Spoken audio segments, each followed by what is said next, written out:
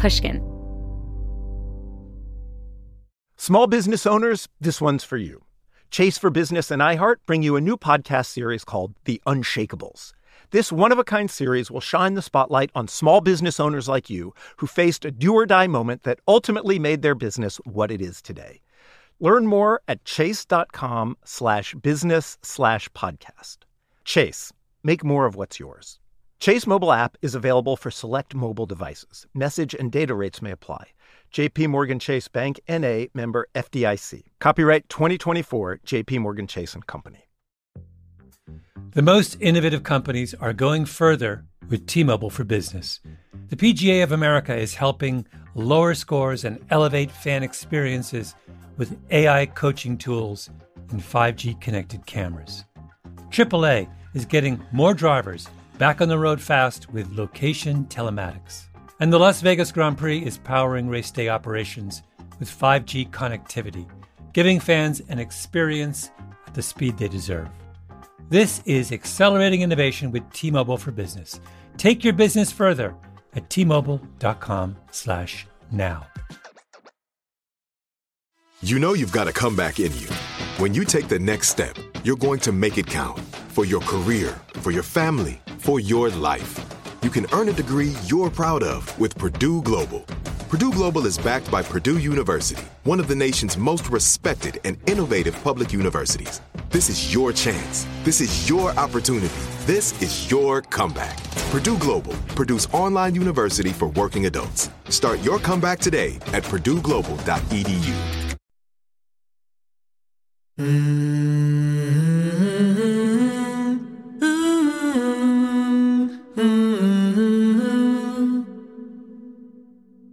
My sister calls me a happiness bully because if I think there's a way for you to be happier, I can get kind of insistent. For over a decade, author Gretchen Rubin has been on a mission to crack the nut on happiness. And what she's found has surprised her.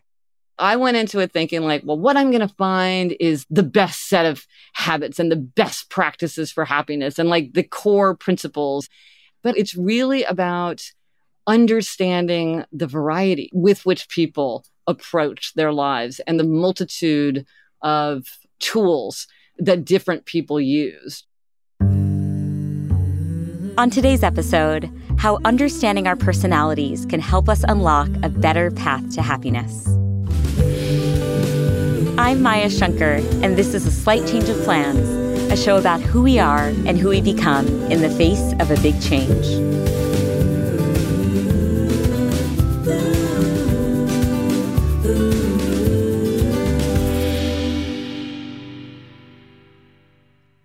Gretchen Rubin is the author of 5 best-selling books about happiness, all a delightful blend of memoir and science-based insights.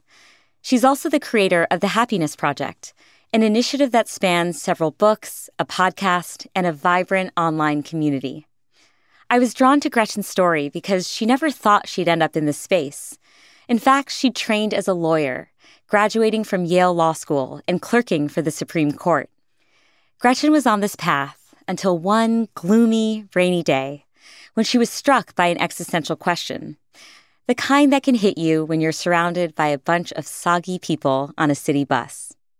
I said, well, what do I want from life anyway? And I thought, well, I want to be happy. And I realized I was saying I wanted to be happy, but I didn't spend any time thinking about whether I was happy or if I thought I could be happier. I didn't even really know, could you make yourself happier? And I thought, I should have a happiness project.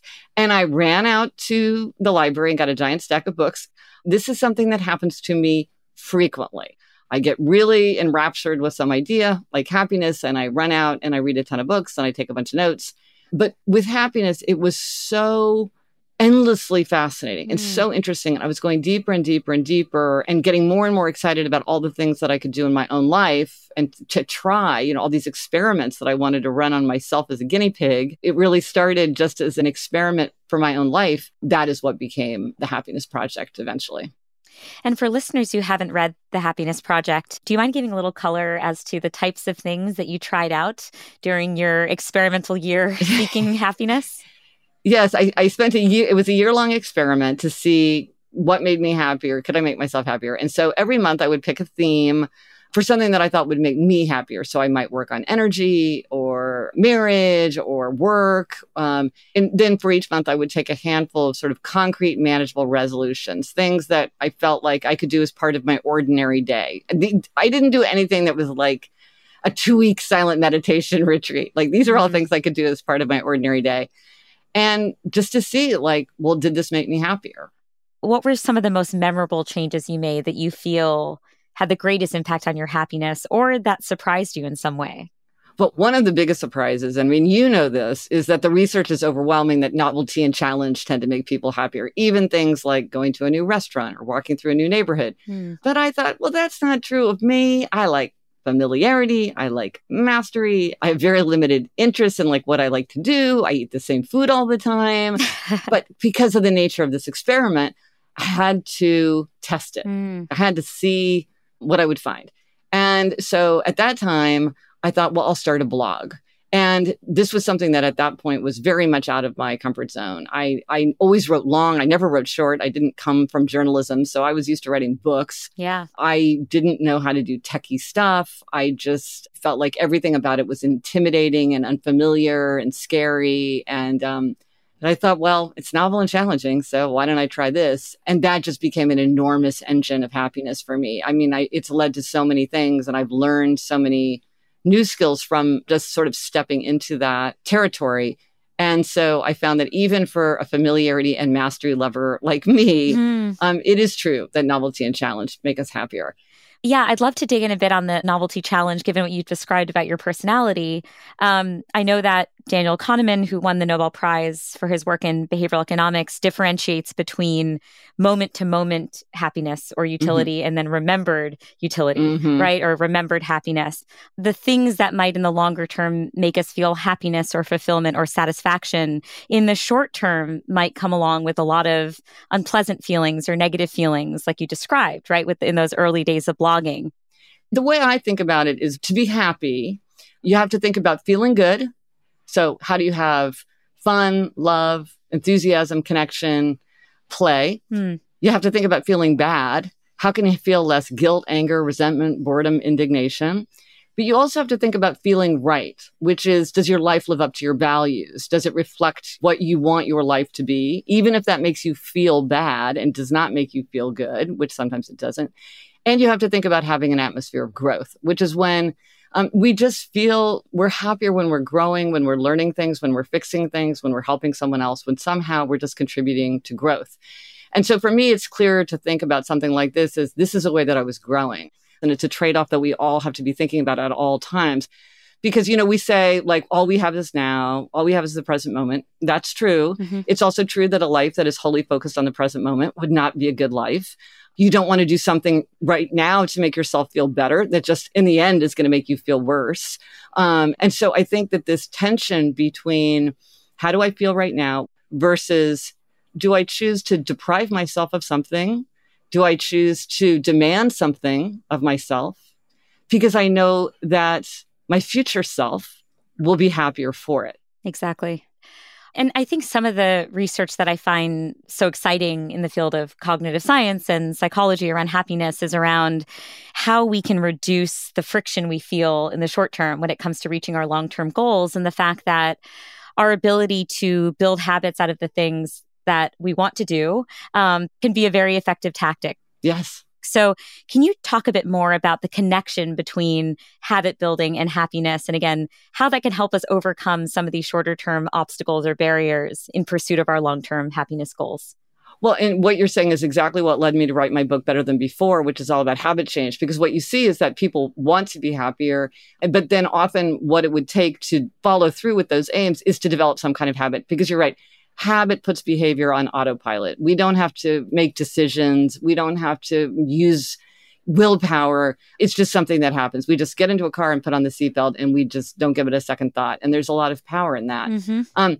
And so when we're trying to build a habit, there's many things that we can do to try to strengthen it. So one of the few sort of almost universals is that we're much more likely to do things that are convenient and much less likely to do things that are inconvenient. So if there's something you want to do, you want to make it as easy as possible. And if something you don't want to do it, you want to make it harder. So, and I've heard of so many funny examples. Ooh, can you share some of them? They sleep in their workout clothes so they don't have to change their clothes to go work out in the morning. I've heard of people who will take their television remote control and like put it in a cabinet on the other side of their house or apartment. So if they want to turn on the TV, they have to walk way out of their way. You know, putting your phone in the trunk of your car instead of putting it next to you where it's going to be beckoning to you with every time it chirps. You're just going to want to like, ooh, can I just take a quick look? Yeah. Here I am at a stoplight. I'm just going to take a quick look. And like, well, if it's in the trunk of your car, that'll be too inconvenient. So I think those are things that just about anybody can think about as convenience and inconvenience. And it's hard to overstate, I think, just how even the smallest of frictions can have a disproportionate impact on our behavior. So like my husband and I go for walks in the evening, and it just drives him nuts when I occasionally, take my phone out of my pocket. So there are times where, and this has been a wonderful change in my life as of late, I just leave my phone at home. I'm like, between the two of us, we only need one phone. So that's like the full fix. Yes.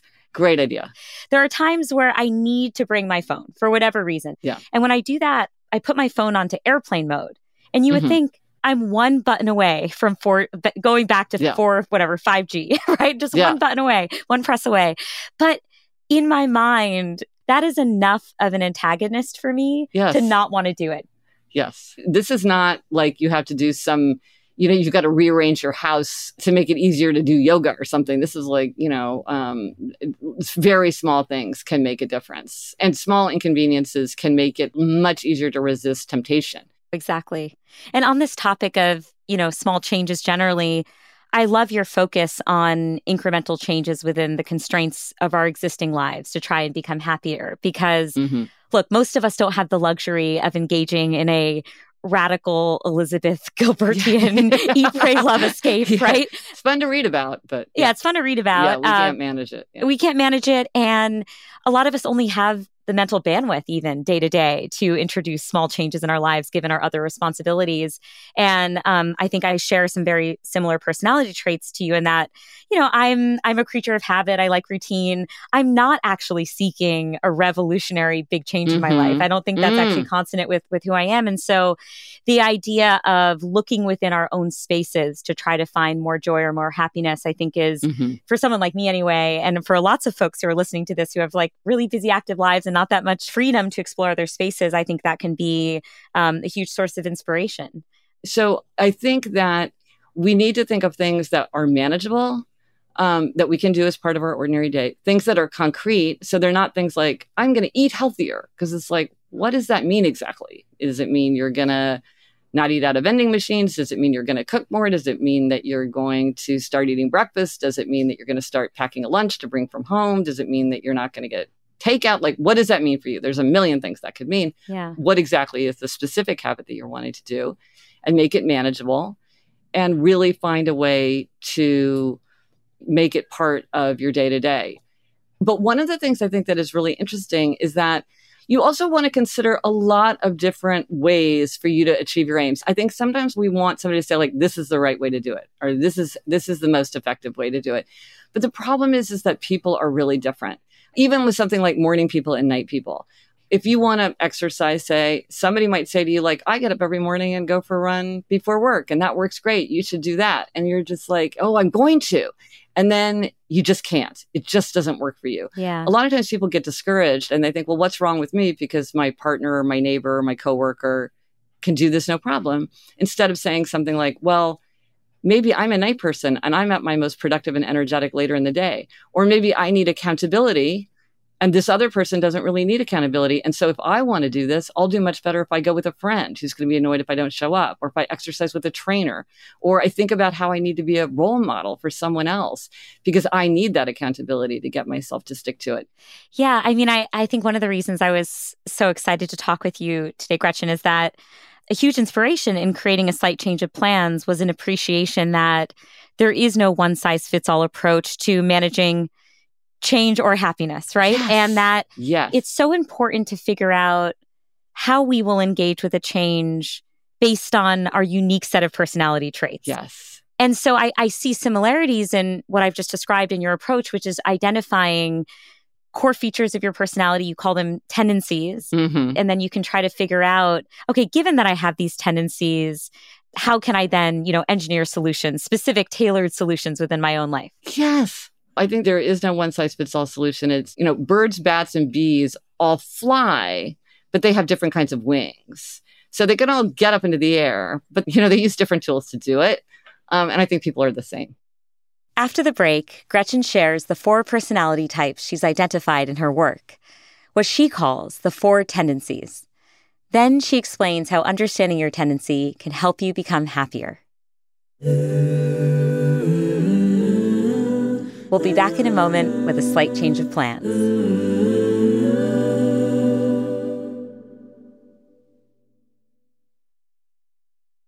Should you send that email you wrote while you were mad? Probably not. Probiotics can't help with all of your gut decisions, but if your gut needs a little support, Ritual has your back. Food choices, stress, or travel can throw off your gut health. That's where Ritual comes in. They made a 3-in-1 supplement called Symbiotic Plus with clinically studied prebiotics, probiotics, and a postbiotic to support a balanced gut microbiome. I make sure to take my Symbiotic Plus every morning, and I always appreciate that it's in a single minty capsule. Ritual prioritizes sustainably sourced ingredients and lower carbon packaging for its products, which is another reason I feel good about taking Symbiotic Plus. There's no more shame in your gut game. Symbiotic Plus and Ritual are here to celebrate, not hide your insides. Get 25% off your first month for a limited time at ritual.com/slight. Start Ritual or add Symbiotic Plus to your subscription today. That's ritual.com/slight for 25% off. Small business owners, this one's for you. Chase for Business and iHeart bring you a new podcast series called The Unshakables. This one-of-a-kind series will shine the spotlight on small business owners like you, who faced a do-or-die moment that ultimately made their business what it is today. Join hosts Ben Walter, CEO of Chase for Business, and Tanya Nebo, a lawyer and business consultant, on these storytelling journeys of trials, tribulations, and triumphs that hinged on a single event, a split-second decision, or even a stroke of luck. Whether the story is about a warehouse going up in flames or a former partner stealing a whole roster of clients, each episode will showcase the grit, determination, and resourcefulness a small business owner needed to turn a pivotal situation into a springboard for success. Listen to The Unshakables now and learn more at chase.com/business/podcast. Chase, make more of what's yours.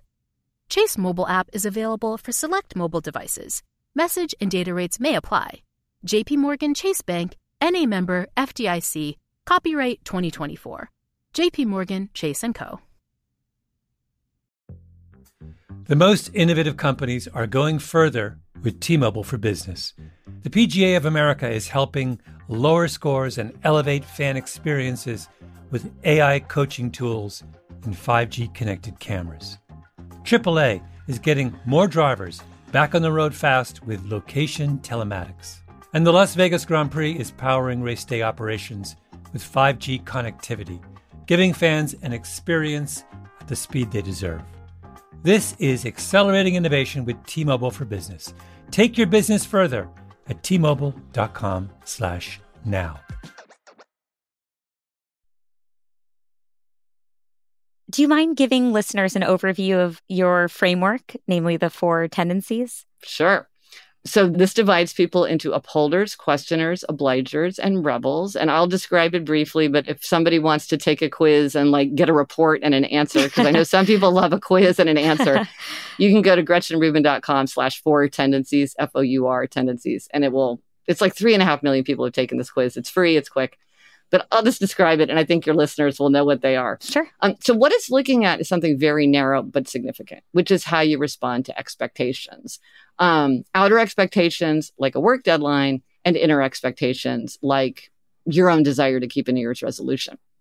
So upholders readily meet outer and inner expectations. They meet the work deadline, they keep the New Year's resolution without much fuss. They want to know what other people expect from them, but their expectations for themselves are just as important. So their motto is, discipline is my freedom. Then there are questioners. Questioners question all expectations. They'll do something if they think it makes sense. So they're making everything an inner expectation. They meet inner expectations. They resist outer expectations. They don't like anything that they think is arbitrary, ineffective, unjustified. They're always looking for reasons. And so their motto is, I'll comply if you convince me why. Then there are obligers, and this is the biggest tendency for both men and women. Obligers readily meet outer expectations, but they struggle to meet inner expectations. So these are people who say, I don't understand why I can keep my promises to other people, but I don't keep my promises to myself. So their motto is, you can count on me, and I'm counting on you to count on me. And then finally, rebels. Rebels resist all expectations, outer and inner alike. They want to do what they want to do in their own way, in their own time. They can do anything they want to do, anything they choose to do. But if you ask or tell them to do something, they are very likely to resist. And typically they don't tell themselves what to do. So their motto is, you can't make me, and neither can I. So those are the 4 tendencies. Okay, so let's say that someone has identified what their tendency is, right? Yes. Can you give just a couple of illustrations of ways that they might be able to apply that to their own life in order to see greater happiness or change or whatever their goals are? Absolutely. So let's say that someone wants the habit of exercising, because that's a very common habit that people like because they know it makes them happier and more energized and sleep better. So let's say you're an obliger. That's the biggest tendency. You need outer accountability. So you just need to figure out how to get that. If you're a questioner, questioners are good at forming habits once they decide that's what they want. And if you see a questioner who's sort of stalled out and says they want to form a habit but is having trouble, even though they say, well, I know this is make me happier, it's probably because they don't have clarity. They need to know why. But it's not just like, why would I exercise? It's like, why am I going to do this kind of exercise? Why am I listening to this expert? Why am I doing it this way? Why am I doing it at this time of day? The more clarity they have, the more their questions are answered, the more they will have that feeling of like, oh, this makes sense. I'm in. For rebels do not tend to have good luck with things like scheduling. They tend not to like accountability. They don't like somebody looking over their shoulders. So a lot of things that work for other tendencies don't work as well for rebels. So if a rebel wanted to do this, I would say, 1, think about your identity, because identity is such an important value to rebels. I'm a person who has a strong, healthy, active body, or I love to travel, and to travel, like I got to be in good shape. If I want to climb mountains, if I want to get on, a bus in the middle of a foreign country, I gotta bring that strength. And so of course I'm going to exercise. That's like part of who I am. Or it's like, I'm going to go exercising in the middle of the day when I'm supposed to be working because I'm not staying behind a screen and you can't make me, Or they might like a challenge. Rebels often love a challenge. Hey, you think I can't run a marathon? Watch me. That is what I have learned from rebels as an upholder, which is my tendency. And so for upholders, I have to say, habits come more easily to upholders. They tend to like calendars. They like to-do lists. They like execution. They like planning. And so they tend to find a lot of satisfaction in that. And this is also why upholders should be aware that others often do not find it as easy and satisfying to do the things that upholders do. Upholders often think, hey, look, it works for me. Just get with the program, do what I do, and it'll work for you. And it's like, no, it won't, because we're all different. We all have to figure out what works for us. So I'm curious, Gretchen, I've only had the joy of your company for some short number of minutes at this point. However, a little challenge for you. I know you're an upholder, not a rebel, but I'm going to give you a challenge anyway. So I took your quiz, and I'm curious to know if you can guess, based on the very limited data you have about me so far, which tendency I fell into. Well, can I ask you how you feel about New Year's resolutions? Yeah, I like New Year's resolutions. I feel emboldened by them, and I usually try and take advantage of them. Do people ever tell you that you're too rigid or that you should be more spontaneous? No. Do people ever tell you that you ask too many questions? Yes. Okay. Well, you're leading me to think that you're a questioner who tips to upholder. That's what I'm thinking now. Yes. So I am a questioner. But I will say, when filling out the quiz, one challenge I faced is that depending on like the hat that I was wearing, I know this is very meta and very ironic. Okay, now you're going deep into questioner, because questioners often say, I can't answer the quiz because, and then they go into like all the distinctions and like how this and how that, and they're one of each thing. But I won't put you through that. But. No, but it's actually interesting because it is very much a questioner response. Yeah. And so that is making me think, just even being like, I question the validity of this framework, or like, what about selection bias? Like, these kinds of like questions. And this is why the questioner tendency is so valuable. Sure. Because these questions are really valuable. Yeah. And I was finding that depending on the hat that I put on when going through the quiz, I could be an obliger in certain contexts in my life, and I was more of a rebel in other areas of my life. Yeah, I definitely feel like there's a lot of malleability depending on the context in which I'm operating. Mm-hmm. So if listeners go in and take the quiz and they don't like what they find, and I know you said you shouldn't assign, it's no rank order on what tendency you are, right? You just are what you are. Yeah. In terms of the research in psychology on change, it can be really helpful to have a growth mindset around things, right? Mm-hmm. It can also be helpful to not put too strong a label on oneself, because we know from identity priming research that we will act in ways that align with our social identities. Yeah. And so do you see that there is sufficient malleability, at least like a spectrum within each category, and that you can, at least aspire to possess some of the other traits that you see in the other domains, if that's what people desire? I wouldn't think about it as trying to be like the other tendencies. I'm trying to get what I want. I'm trying to achieve my aim. How do I achieve my aim? As an obliger, how can I use the tools that work for obligers so I can get where I want? Because if somebody were to say, what I really want to be is an upholder, what they're really saying is, I think it would be easier for me to achieve my aims if I were an upholder. Or I think it would be easier to achieve my aims if I were a questioner. Or I think I could have the life I want if I were a rebel. So it's more like you get what you get and you don't get upset and you work with it. And then you get wherever you're trying to go. Because I think people do get very distracted by wishing they were different from the way they were. So I think, to clarify my question, I think it's less about wanting to be another tendency and more that you might find, for example, let's say that you are an upholder. Yes. Okay. Which I am. And you're like, you know what? I do feel like in my professional life, the fact that I'm so rule bound is actually hurting me. It's hindering me in some way. Yeah. And that if I could cultivate a little bit more of a rebel spirit so that I saw the constraints of my work in a more flexible way, I saw less red tape day to day, I was more willing to speak up to my boss, that would be a trait from the rebel category. It doesn't mean that I'm trying to be a rebel or pretend that I can be a rebel fully in that, that category, but more I see traits in other spaces where if I were to cultivate that, I would be better off, right? I would end up being happier, reaching my goals. I think that's a much better way to frame it than saying, I want to be a rebel. And that's what I hear from a lot of people. A lot of people are just very categorically, I don't want to be my tendency. Tell me how to get to another tendency. The way you're saying it is very helpful, which is each of these have weaknesses and limitations that are kind of complemented by a strength in another tendency. So how can you mindfully think about, well, how could I bring that in? So exactly to your point, as an upholder, that is, you describe exactly what I face. Sometimes I'm too eager to meet an expectation. I too much follow the rules. So I learn from questioners and I think, well, why would I do this? What's the point of this? Why am I going to meet this expectation? Or a rebel, like, I can choose. I'm free here. Like, does this work for me? Do I feel like doing this or not?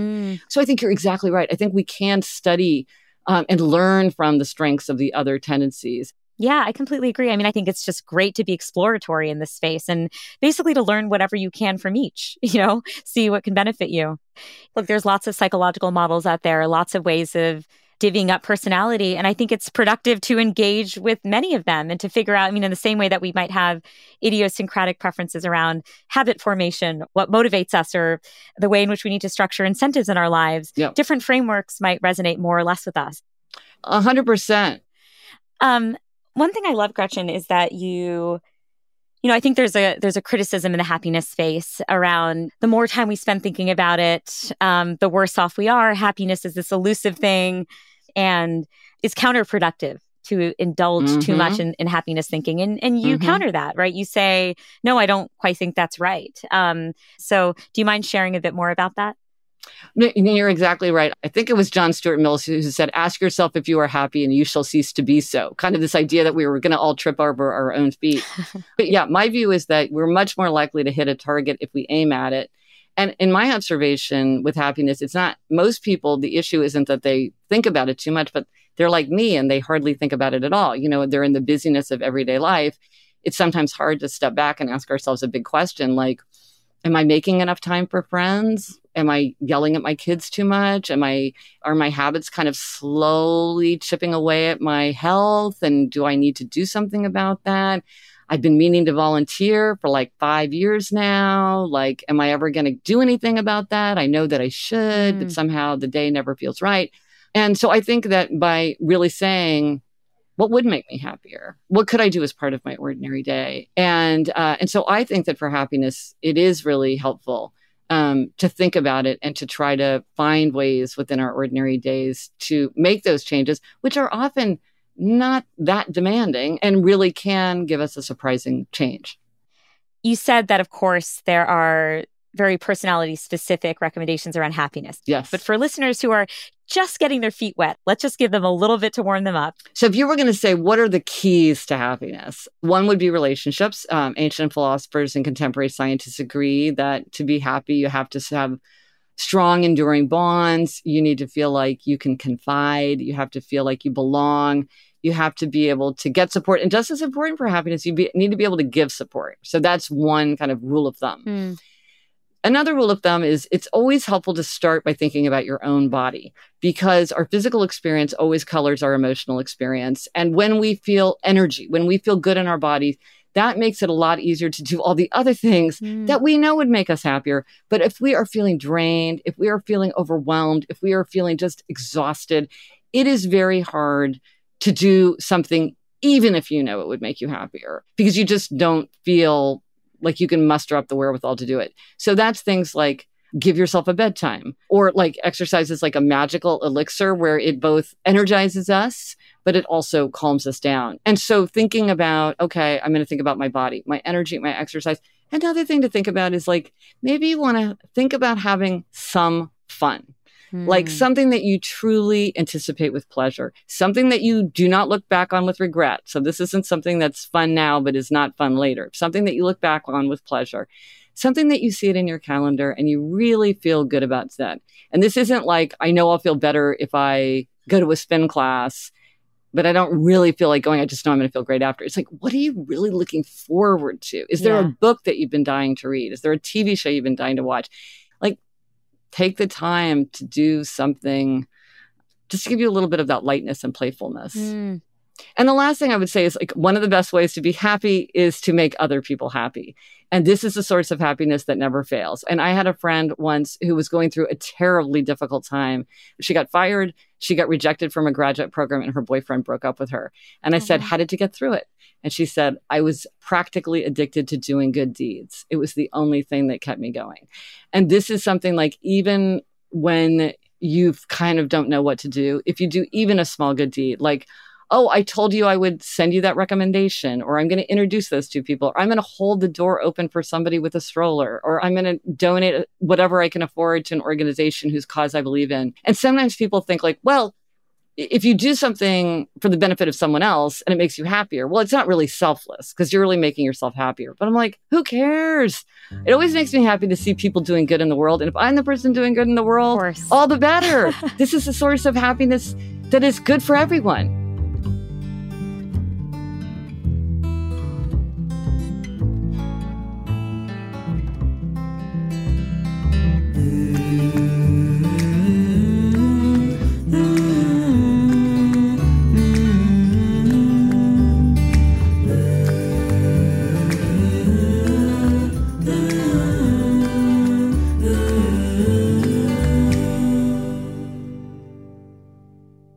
Hey, thanks so much for listening.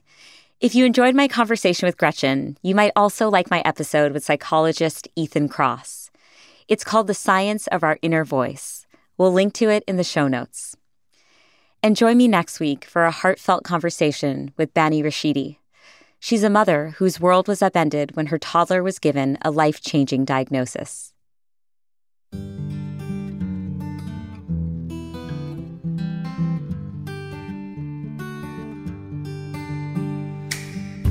A Slight Change of Plans is created, written, and executive produced by me, Maya Shankar.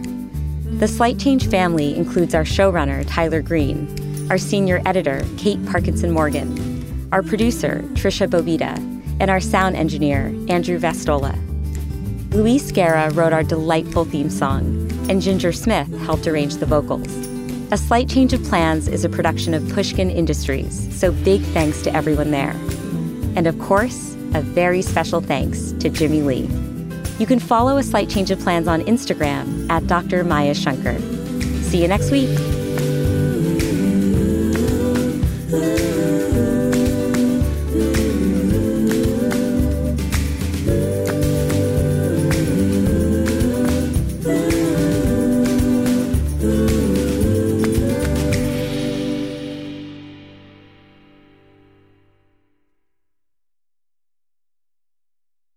The tradition of breaking tradition continues with the return of the Unconventional Awards from T-Mobile for Business at Mobile World Congress.